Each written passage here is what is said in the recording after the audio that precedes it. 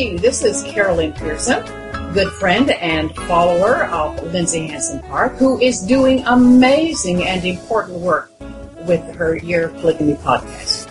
I learned, to my horror, that Lindsay does not even get the requisite 69 cents on the dollar of what her male counterparts in the World of Mormon podcasts get by way of contribution.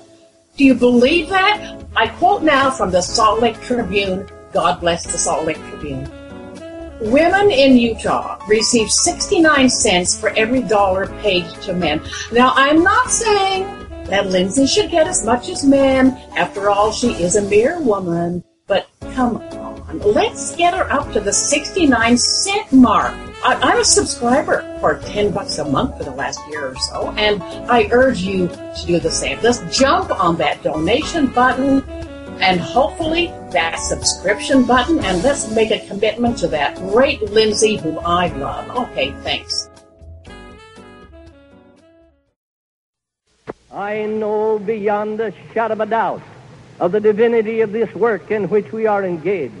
It is one of the joys of my life at home and abroad, in private and in public, to testify that I know as well as I know that I live, that God lives, that He hears and answers our prayers. He's heard and answered mine from childhood until the present day. He heard and answered the prayers of that beloved mother of mine. Under the inspiration of the living God, she planted in my heart a love of truth, a love of God, a love of the prophet Joseph, to know that this is true, this gospel of Jesus Christ. Why, it's worth everything else in all the wide, wide world. I pray God to bless each and every one of us that has a knowledge of the divinity of this work. May we grow and increase in that knowledge, and above all, may we live it, that our lives can proclaim it, is my humble prayer. And I ask it in the name of our Redeemer, Jesus Christ. Amen. 1, 2, 3, go.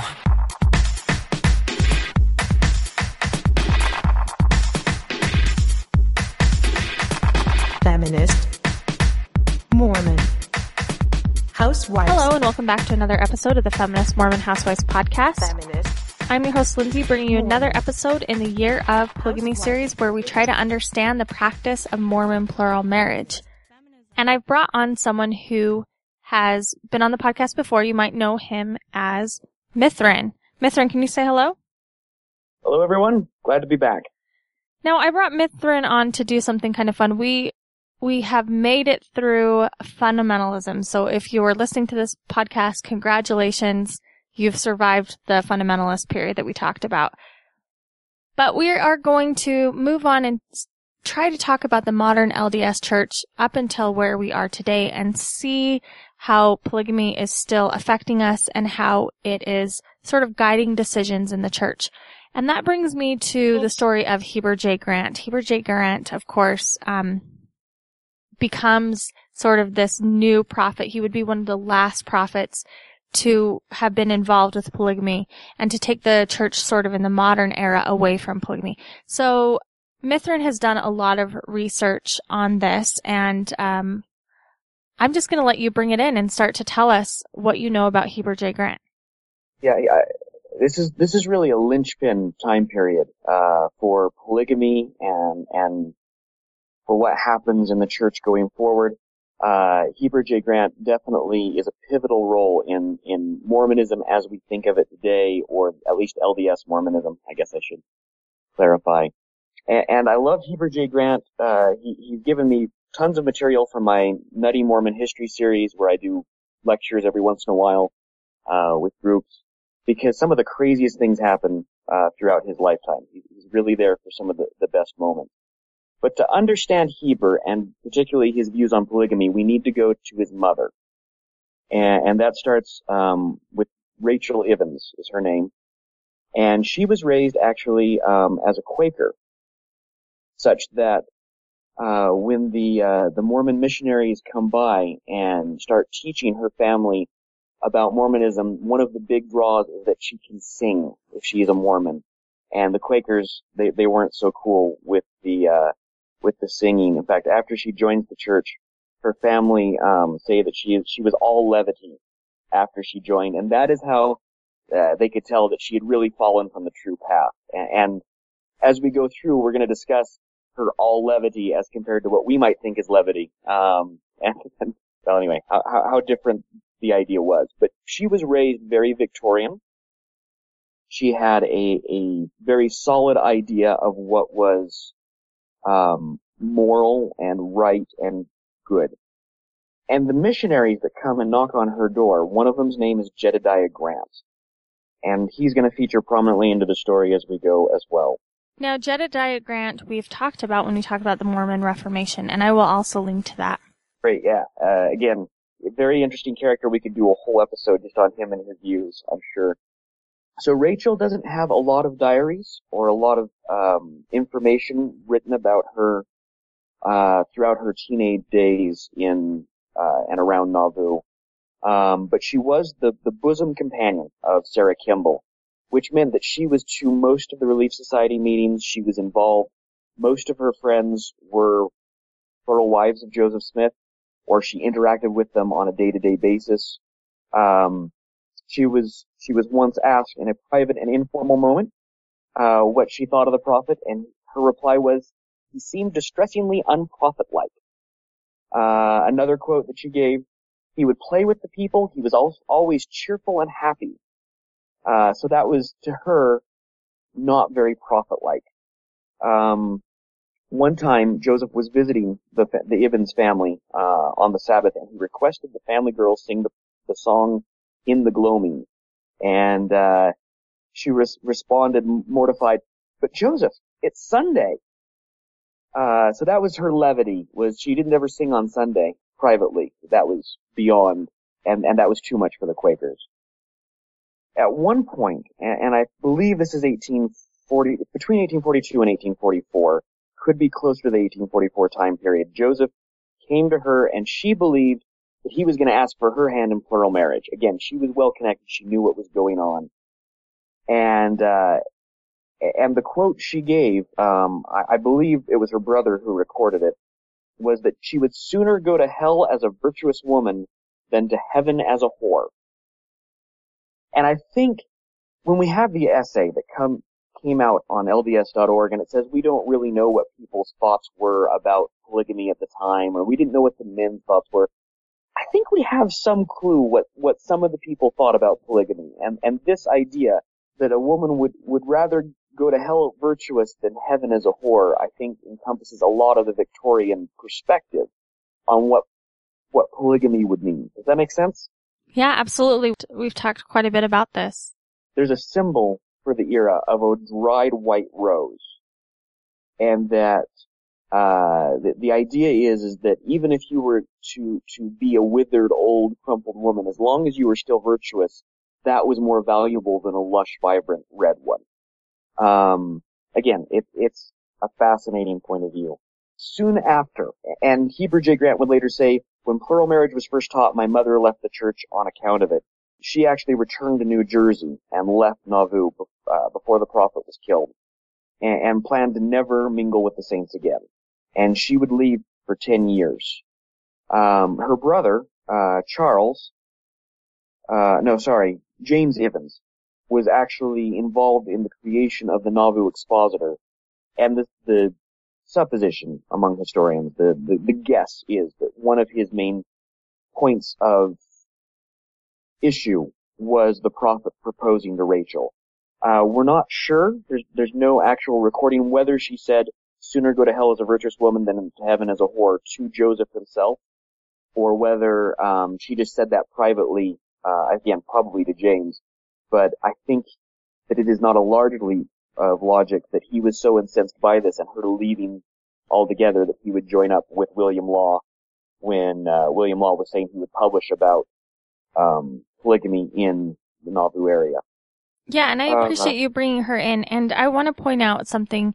Her sort of rationale is used and sort of is perpetuated still today in the fundamentalist communities who really believe that there is a way into heaven and there's a way not into heaven. So if you want to sacrifice your heavenly goods to, have an earthly marriage or something, and and live monogamy here, then you can do that. But many women who believe that they are righteous are going to make this bigger sacrifice and get into heaven. Yeah. Yes, absolutely. In 1853, William Smith, who was they call him part of the reorganized church in the documents I've been reading. He's kind of his own story, but he visits Rachel, trying to convince her to come and join the reorganized church or the churches back east, however you want to see that, because it wasn't really a formal thing at this point. And she turns him down flatly. But by April 5th, she makes preparation to head out to Utah, and I guess becomes reconciled with polygamy. By August 11th, she arrives in Salt Lake City, and she meets with that missionary, Jedediah Grant, to be lodged because they had nothing and nowhere to go. She left almost all of her possessions behind, and her family offered her a stipend for life, if you will. She could never have to work a day. She could stay single and become that dried white rose if she would only not go back and join the Mormons.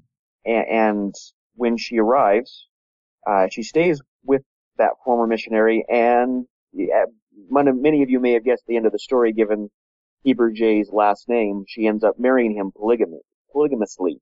When asked, right about this time period, she gave a quote that said, "One could be happy in the marriage relations without love, but one could never be happy without respect." And again, I think this is another one of those just Victorian concepts that even if you never had love, if you never were involved with that sort of thing, the main thing was that other people respected you. And that had to be a pull on all of the women who were involved in polygamy, whether their respect would be impacted. It certainly was outside of the Mormon community. Once she was there, I don't know. At this point, Jedediah was the counselor to Brigham Young. He was mayor to Salt Lake City and already much married. He was known as Jetty among friends. And Rachel became his 7th wife 2 years after she arrived in Utah.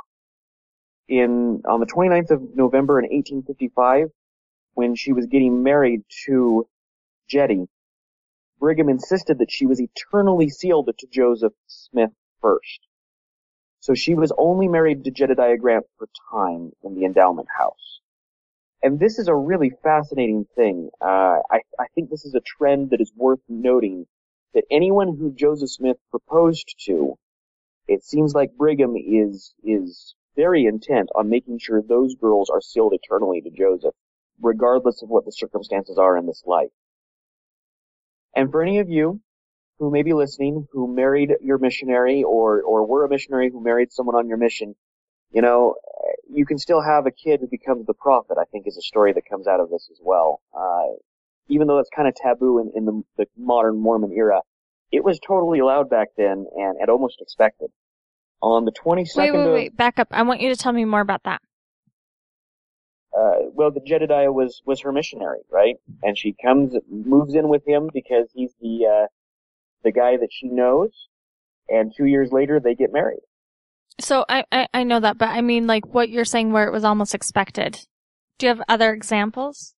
Heber C. Kimball makes a comment that the missionaries who are out in England are marrying all the good girls, or I forget the word he uses, before they come across, and are saving only the ugly ones to come to Utah. I think you described it a little bit in your, the Outlaw Women podcast, a little while ago. Quite the quote. But yeah, it was one of those things where you find the girl on your mission, you marry her, you marry another one, you bring them back, or perhaps you don't marry them out there, you come back and get sealed in the endowment house all at once, but you bring them back understanding that they're going to marry you.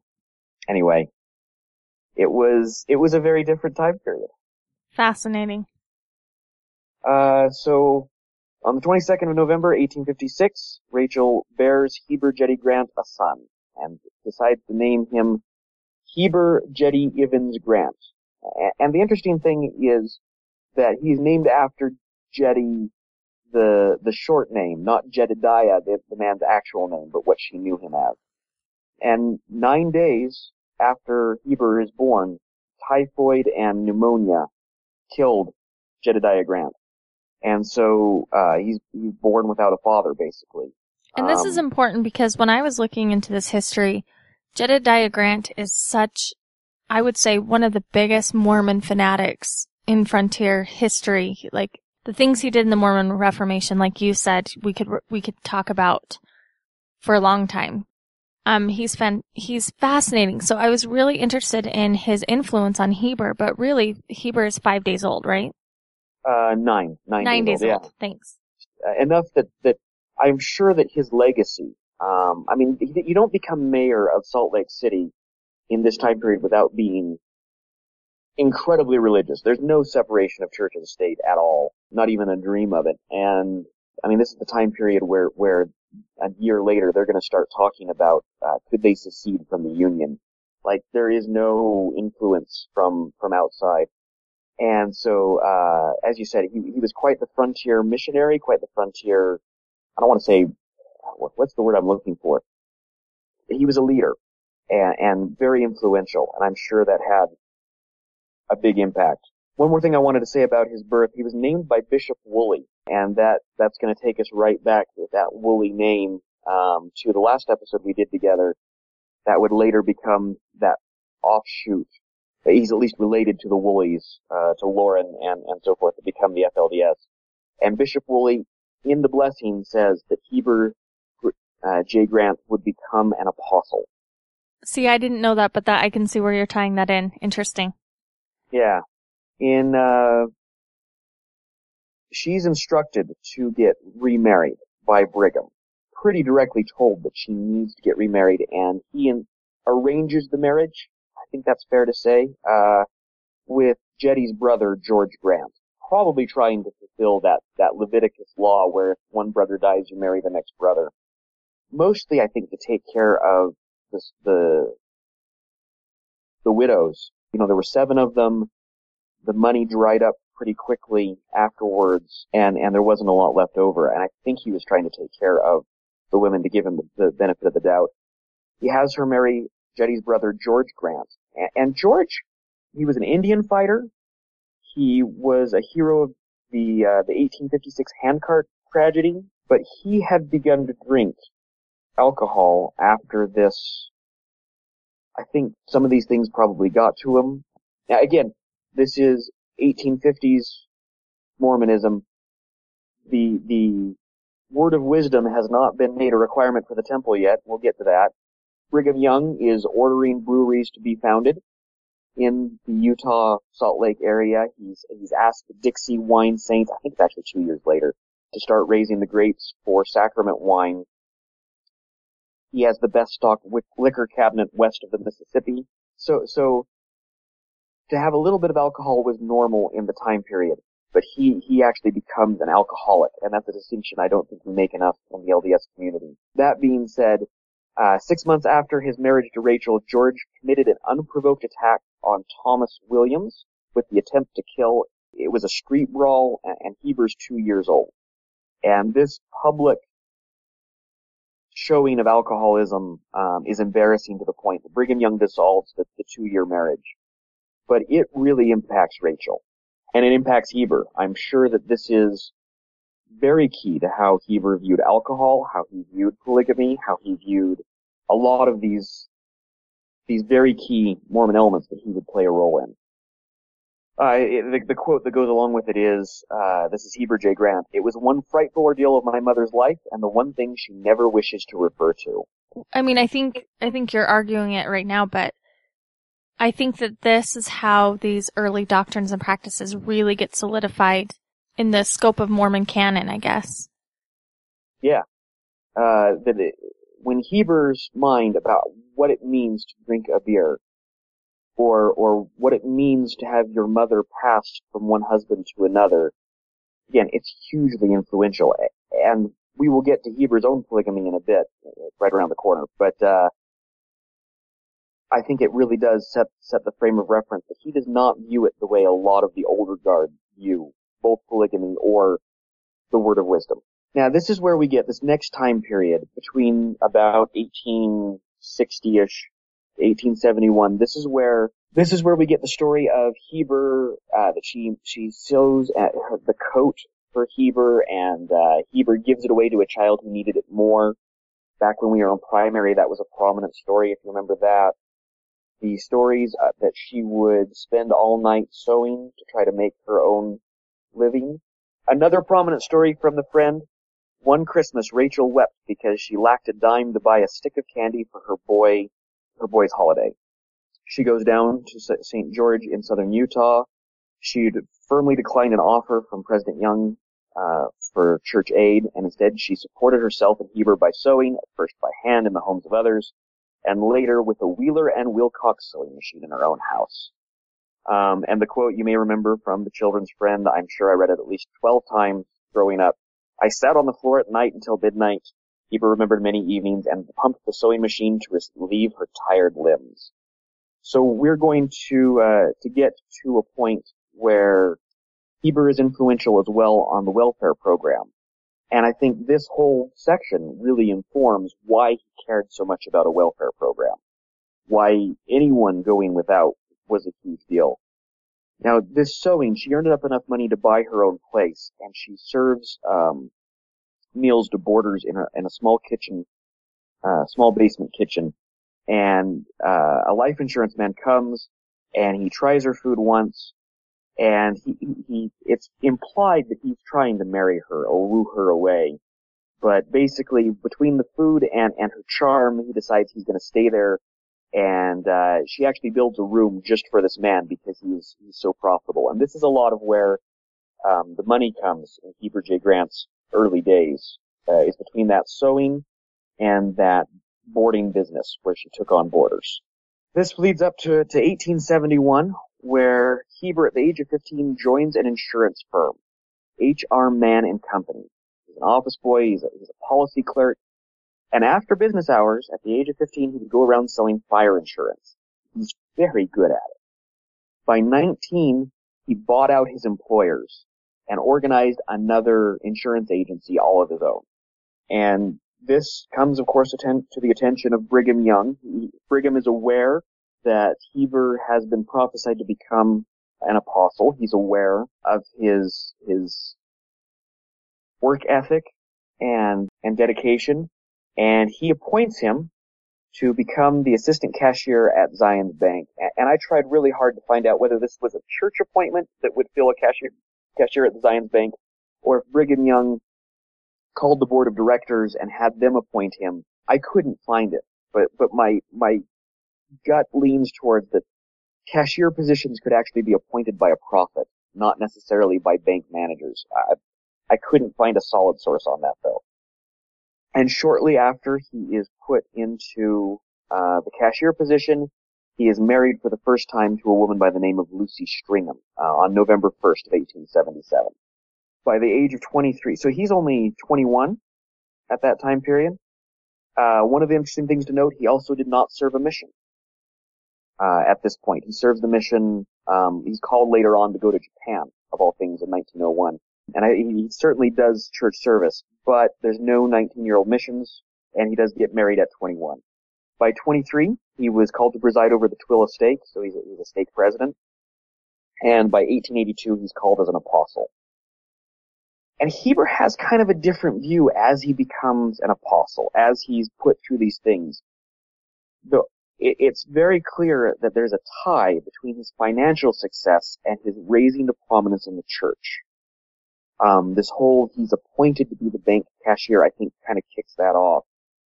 And he believes it is his personal ministry to preserve the Mormon commercial influence. That God has basically called him to make the LDS church commercially viable. And so he owns the leading agricultural concern. He has 2 insurance companies, a livery stable. He sets out a newspaper. He creates a bank. There's the Salt Lake Theater he starts up and is one of the principal investors in, the Utah Sugar Company. And then he had a couple of failed ventures in mining and manufacturing soap and vinegar. So he is amazingly financially successful by 1893, and we will get there. And he actually forms a financial company together with George Q. Cannon, whose only point is to provide solvency for church interests and to keep things running. And I think a lot of these things that I mentioned are spin-offs out of this investment group. The closest thing I can think of today, I think the Ensign Peak Investors, if you've ever heard of that little shadow organization within the church hierarchy, it has a tremendous amount of money. It can bail out companies. It can do political things. No one really knows who works for it, or how many employees there are. I think this Cannon Heber J. Grant, that's the closest analogy that we have today. So the next thing that's really prominent, I think, is the Edmunds Act in 1882, makes polygamy illegal. And I know that as LDS people, we really, or the LDS people really look at the official declaration number 1 as the end of polygamy, but from a federal standpoint, 1882, after that point, it's not just a little bit illegal, it's very illegal. And on May 26th, 1884, I guess we should point out, in 1882 is when he is made an apostle, in October of 1882. So just after the Edmunds Act is put into effect. He is the most junior apostle. And 2 years later, on May 26, 1884, he marries polygamously for the first time. The woman's name is Augusta Winters, and she moves to New York City to prevent Grant's arrest on polygamy charges. So even though they're married polygamously, she almost immediately, it's by the late 1880s, so they're together for a couple of years. She goes to New York City to try to prevent him being arrested. She only gives him one daughter, and she was basically the wife.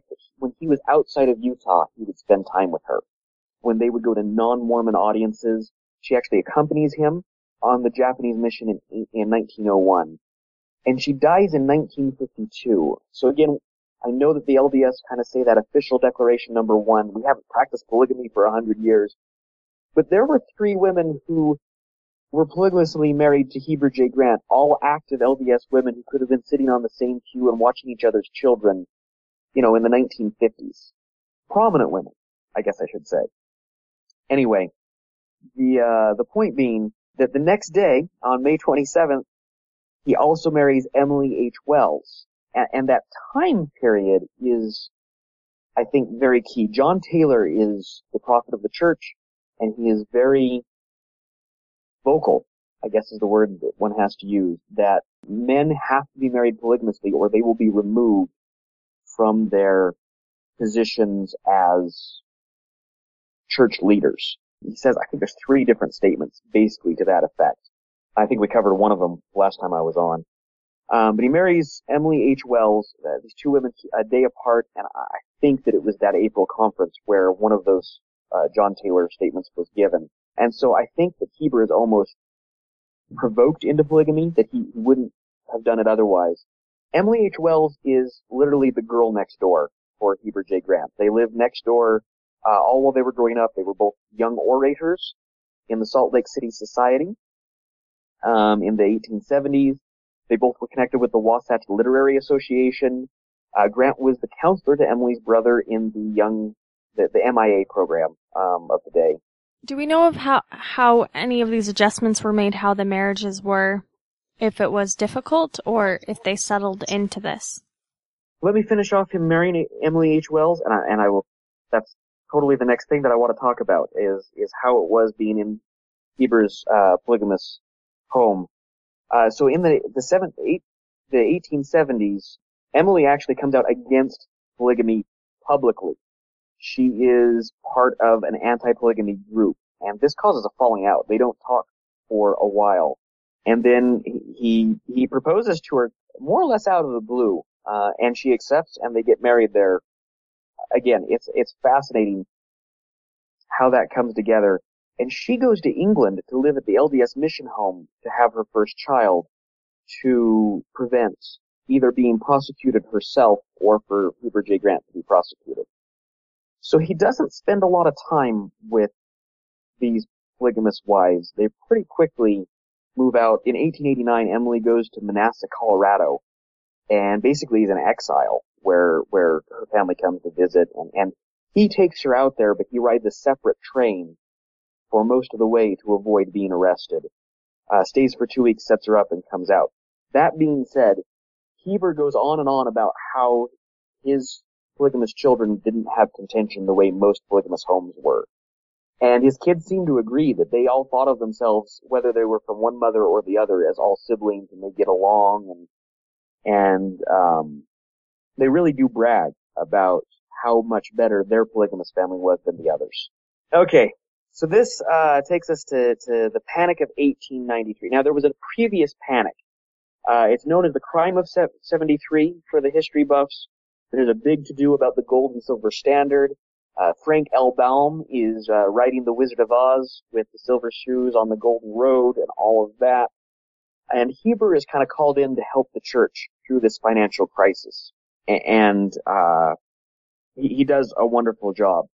This 1893 is a whole new level of financial collapse. In fact, it mirrors our 2008 collapse pretty well.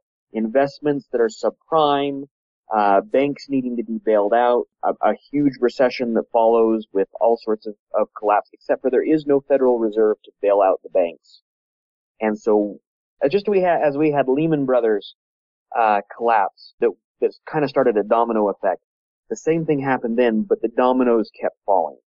The worst of the depression was for Utah, was the winter of 1893 to 94. Utah's urban unemployment exceeded 25% of the population, and some of the laborers were marching in Salt Lake City, demanding either bread or blood. That kind of gives you a feel of how serious this panic was. At the same time, in about 1,400 Commonwealthers, these are out-of-work Californians traveling east to protest, were camping in Ogden on their way, making a pretty serious situation in Utah. By late 1897, the church itself owed over $2 million of that time money, an amazing amount nowadays. It was looking for another loan of the same amount. Heber J. Grant finds himself in $90,000 in debt as of May 29th, 1897. And then we're going to branch off into this financial section for just a bit. Heber's brother-in-law, Thomas J. Stevens, comes to him on behalf of the directors and the members of Ogden's Loan and Trust Company, the UL&T. And Charles Comstock Richards and Franklin S. Richards, these are the sons of Franklin D. Richards, established this firm. It stopped paying dividends in 1892. So before this panic hit, in 1893, a fire actually gutted the building the bank was in.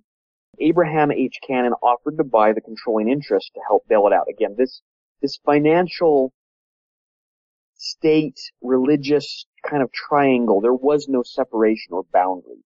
You could take public coffer money and put it towards a church interest. You could take church money and put it towards a private interest. Not a lot of federal oversight, as it were.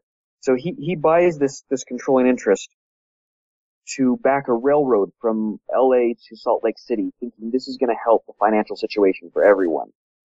And he used the bank's reserves to back the purchase of the bank itself, which is one of those big no-nos in all of financial, that's one of those things you're not supposed to do. But he thought he could bail out the bank using this railroad, that enough money would come in, he would be able to handle that without a problem.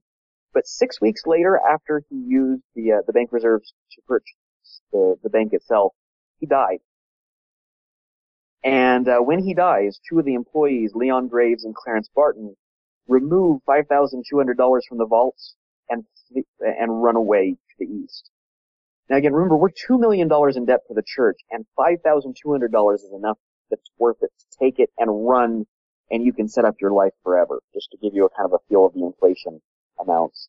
Joseph A. West, who is, I believe, the clerk of the bank, to his credit, he mortgages his home and replaces the $5,200 that is gone. But the rumors of these two men leaving cause a run on the bank. So this bank is in serious trouble.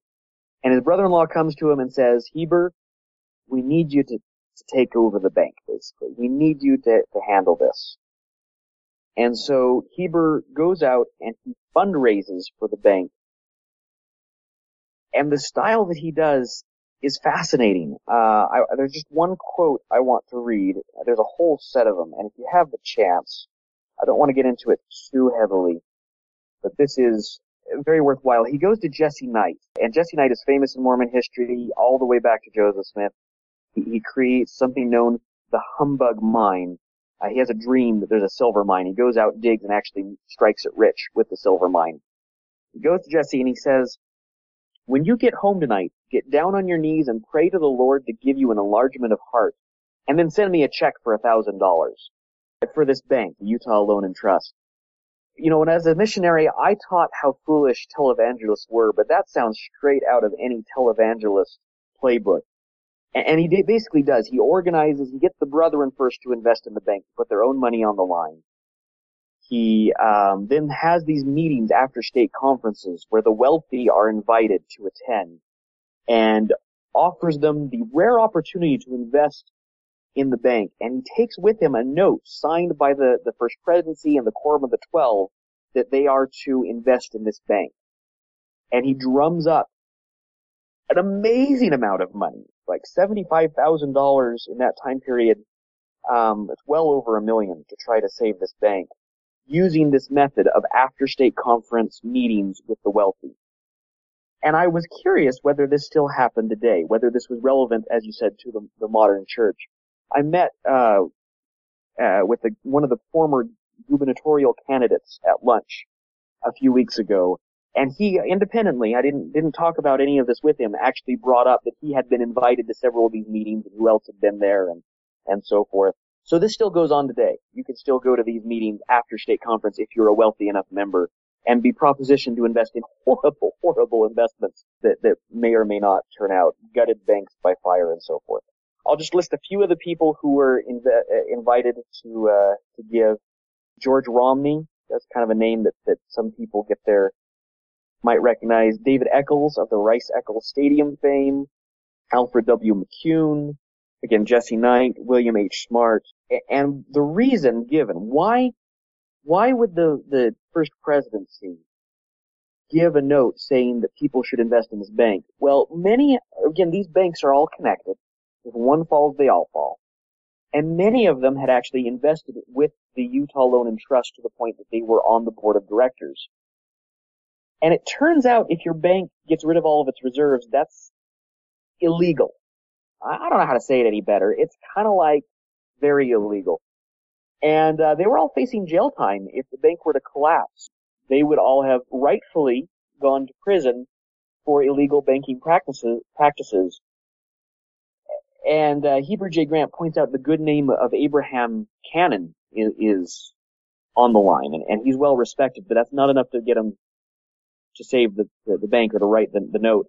So he points out that they too will go to jail as well as besmirch Abraham Cannon, and that's when they agree to put out this paper and get members to donate. So knowing that the bank is burned and gutted, knowing that there is no money in the bank, that it's had a run on and this guy has mortgaged his own house to have enough money to survive a run, they encourage people to invest in it, and they do. And by 1900, all of that money that he drums up is gone, and the bank is about to collapse again. And Heber is fairly distraught. For over a month, the bank cash reserves had fallen well under the legal limit. This bank ought to fix up its affairs, the Examiner wrote, or go out of the business entirely. And 1900 may be a key time period for anyone who knows their history. I kind of want to ask if anyone in the back can raise their hand and tell me what big church event happened in 1900. I certainly remember it from my mission, showing the video many times. Lorenzo Snow goes out and does his rounds there in 1899. He does the rounds, and by 1900, the Church Handbook of Instruction comes out, and it is 100% about how to collect tithing and make sure the tithing makes it back to Salt Lake City. That is all that first handbook has anything to do with. So the first tithes from his famous tour are coming in, and so he uses tithing dollars to back the bank for gives them $30,000 to get it back within the legal reserves limit and prevent the brethren from going to prison. By August, the bank closes up business and requested the depositors to come and get their money. So he just gets it to the limit where no one will go to jail using tithing funds. And it closes down. The man who mortgages his house, actually, he recovers that amount, with interest after doing a lawsuit. At first he was going to be left with nothing, but through legal means he is able to get his amount back. David Eccles takes hold of the bank office as part of the deal when he invested, and he sells the bank for a 20% increase. The man kind of has a golden touch. Another man that would be fun to do an episode about. By the end of it, the LDS Church spends $50,000 in subsidies and lost loans with the Utah Loan and Trust. And the sources for this, I'm sure there's someone out there going a bunch of anti-Mormon sources. Just to show that how faithful the sources I am using for all of this are. In the original, it then goes on to say how inspired it was to use this tithing money. The LDS Church, which spent $50,000 in subsidies and lost loans on the Utah Loan and Trust, paid a small price for rescuing its depositors, shoring up Ogden City's economy, and saving the financial reputations of some of its leaders, and maintaining its own credit. So this is all very much done with a faithful eye. So knowing all of this with Heber J. Grant, one more quote. In 1915, Francis M. Lyman, again, a very famous name throughout church history, such as the Luke Lyman for the Joseph's being tarred and feathered incident.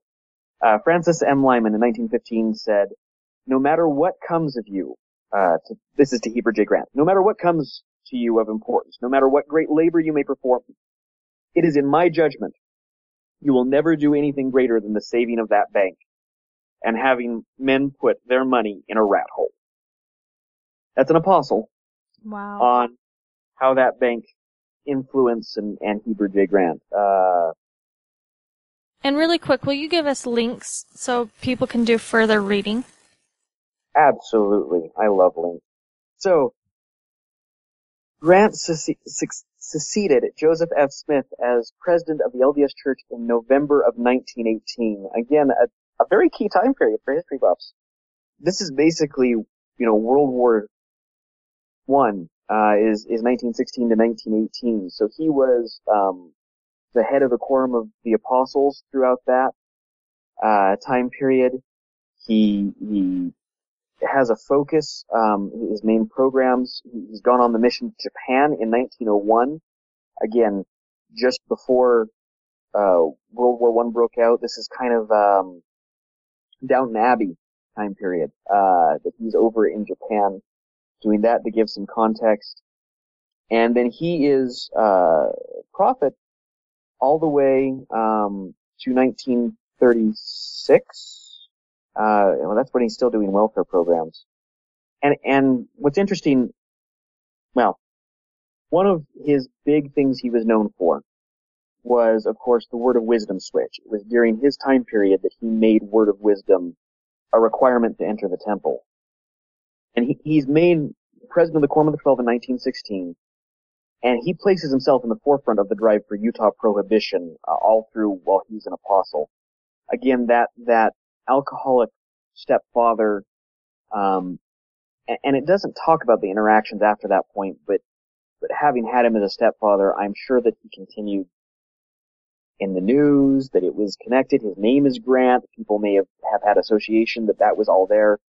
He was also the forefront when he became the Quorum of the 12. He drove the state's World War I Liberty Bond drives. So he was, probably the best reference that we have today. Remember in the Captain America movie that came out, when Captain America is singing to sell war bonds, that's World War II, okay? But the World War I equivalent, Heber J. Grant was basically the person who pushed that as an apostle for Utah. He was prophet from 1918 to 1945. So basically, he was president of the Quorum or prophet through both world wars, or the beginning of World War II. Again, I think that very much influenced the way that he approached things. And wherever I read, it gives him the credit of starting the welfare program. But the welfare program actually started by another, perhaps should be better known, apostle, well, at the time he was a stake president, Harold B. Lee. Harold B. Lee in 1930, at the start of the Depression, has a stake where no one goes without a Christmas. And his bishops work late nights, all the way up until the very end of Christmas morning. When they remember a family who is forgotten, they go out and make sure that family has a Christmas too. It's really quite a moving story, and one of the great credits to the church. He pulls this together, and Heber sees what Harold B. Lee is able to do and drafts him as an apostle at the next opportunity because he wants this welfare program. And again, I think that's informed by how he grew up. Not even having a coat that was worthwhile, and his mother working those late night hours, and trying to get, when you go to the welfare program today, for anyone who has done it, they try to get people not just to be dependent on the system, but to have a job, any job, even if it's just to dust inside the chapel or whatever it is, put people to use to earn that welfare. That sort of ideology comes out of Heber J. Grant's backing and his mother's industrious nature and so on. So while you're talking about this, we just have covered the fundamentalist period, and I think you're doing a great job telling the story, but I just want to juxtapose this with what is happening under the scenes. So you're doing a great job showing us what's happening to the LDS Church, but remember now at this point, while Heber J. Grant is doing this with the welfare program, this is where the Kingstons, who are struggling as members of the church in the welfare, because of the Depression, decide to start wearing all blue and grow their beards out into long braids and they react to this by living this sort of united order. And this is how the Kingstons develop. And meanwhile, while all of these policies are happening with finances in the church, they're still dealing with these fundamentalists who are practicing polygamy. So, I just wanted to point that out to keep that in the listener's mind, because I think, especially LDS Mormons, are really good at separating this history. We kind of put LDS history as one thing and fundamentalist history as separate, but they are really intertwined. Absolutely. In fact, so during this time period, this is when the Woolies are starting up and having their revelations and starting to do their break-off. And it is, in fact, in Harold B. Lee's stake that some of these individuals that the Woolies are claiming authority through or connection with are excommunicated. This is where Anthony Ivins he's not excommunicated, but he is brought to discuss polygamy, as well as Matthew Crawley, who married a 19-year-old in 1905, so that's well after the Second Manifesto. He marries her. He is brought under fire there in Harold B. Lee's stake. And Harold B. Lee would go on to say, there are some who say if you were to get a wife by hook or by crook, then go get one. And he lamblasts that statement. Well, if you trace that statement, it comes back to these trials. It's actually said by an LDS apostle, not a fundamentalist apostle, but an LDS apostle who is trying to help the fundamentalist breakoffs not be excommunicated, as proof that they are actually within the umbrella of Mormonism. And Harold B. Lee is, of course, famous for correlation. He is the man who completely goes back and rewrites the manuals, rewrites history to eliminate any of these references. The reason that we separate these different categories and these ideas today is because of Harold B. Lee and what he saw under Heber J. Grant and Heber's own opinions about polygamy. And I don't think Heber wanted to practice it. He certainly did not jump at the chance nor involve his wives throughout to pull them all together and to be deeply embedded. He didn't jump and grab lots of wives. I think he got the bare minimum that he was told to go get by the prophet at the time. And so this kind of births the new Mormonism. I was talking a little bit about the word of wisdom and it becomes a major theme for correlation, is that you live the word of wisdom. Again, I think it's that Harold B. Lee, Heber J. Grant influence, and the financial aspect. The tithing is used together with business interests. And that is all kind of established. I mean, it goes all the way back. There's definitely precedent for all of it. But the way that the church is funded now, all the way to the City Creek Center, and saying that it wasn't built out with tithing, but we're not going to tell you where the funds did come from, and we say it was a small group of prominent church members who donated to make sure that we could do this. That sort of lingo comes all back to this kind of pivotal time period of all of it. Now, the other interesting thing, and this is perhaps the most jaw-dropping moment, and I'm going to kind of wrap up with this, is that Anthony Ivins is Heber J. Grant's cousin. And Anthony is sent to Mexico to continue plural marriage after the second manifesto, kind of after the first manifesto, to go and get that established and be running. He's known as the Cowboy Apostle. It is totally worth it to go get the book Cowboy Apostle and read about his life. He's a fascinating man because he will be preaching a sermon at the beginning of Sunday and fixing fences to prevent the cows from getting out, immediately after the sermon, and then do another church-related thing, and then go and brand a cow to finish off the evening. He's a great guy who is totally thrown under the bus. He keeps this going all the way through 1905 in Mexico, when they kind of get ousted by the Mexicans. And so he's keeping this polygamy going. And if you read the Ivins family, they have lots of proof of apostles who would come and marry another wife in Mexico. They would write letters beforehand asking this to be done. They have, statements where he's set apart specifically for this purpose, or that they dedicate the stake to this purpose. But if you were to go to official sources, there's no mention of them, or if there is, he is an apostate. He leaves and does this without the knowledge of the First Presidency. He's doing this without their, what's the word I'm looking for? Their approval.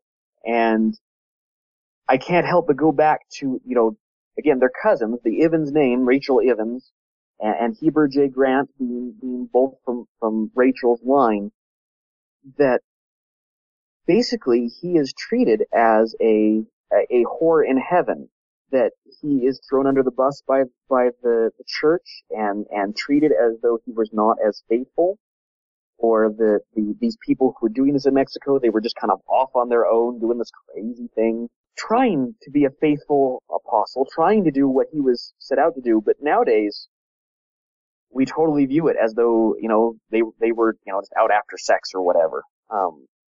Anyway. So I have a question for you. So knowing all of this, one of the things I think I'm doing in this podcast, inadvertently, I didn't start out to do this, but to show how much polygamy has affected these policies and changed the church and sort of developed the modern church.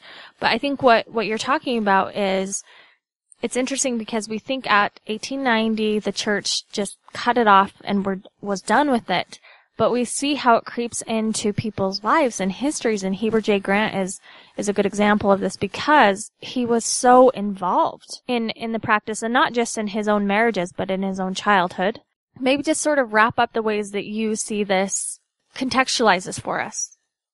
I think that the reason that Heber is the last prophet to have plural marriage is directly related to his mother being sold to Joseph Smith for eternity, but to this man that she truly had respect for only 9 days, and then being pushed to an alcoholic abuser, and that he only kind of got pulled into it because of John Taylor's rhetoric about how anyone who's a leader of the church has to be involved in polygamy.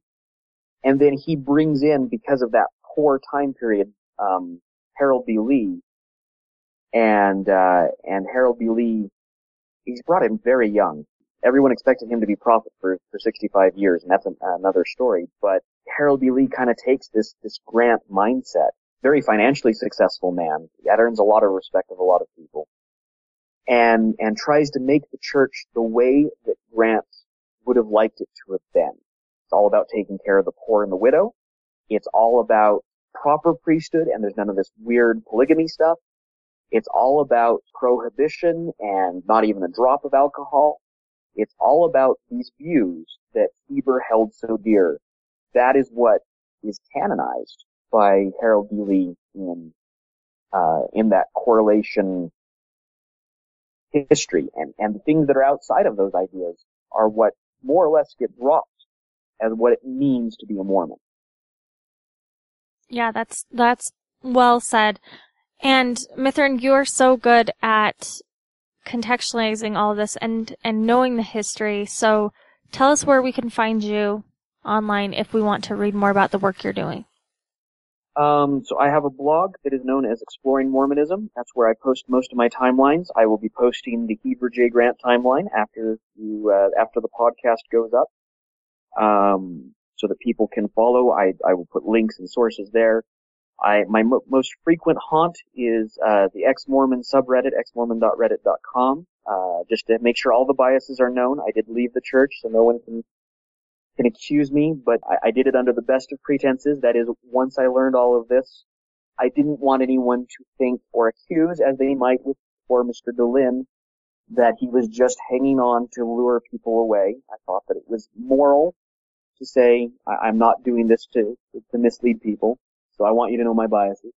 But on exmormon.reddit.com, I'm there answering questions. My most famous thing that I'm probably known for is Nutty Mormon History. That is anything that is stated in the manual, but then they use like a ... ellipses to cut out what the nutty part was. And then they continue on with the rest of the quote. I go in and fill in those dots and help people make the connections. And that again ties all the way back to to Harold D. Lee and why we have those ellipses in our manuals and why he thought these things were too nutty to be included. But that's basically, if you have questions, you can raise it on the comment section on the timeline, or you can go on to either mormon.reddit.com or exmormon.reddit.com and type anything to Mithrin, and I will be happy to help provide context or answers. Fantastic. And I appreciate you doing this timeline. It's really helpful, and I think after this we're winding down to almost the end of the series, and this is such a good gateway into the rest of the stuff we're going to be talking about. So thanks so much for coming on again. Thank you for having me. And thanks for joining us for another episode of the Feminist Mormon Housewives podcast, Your Polygamy.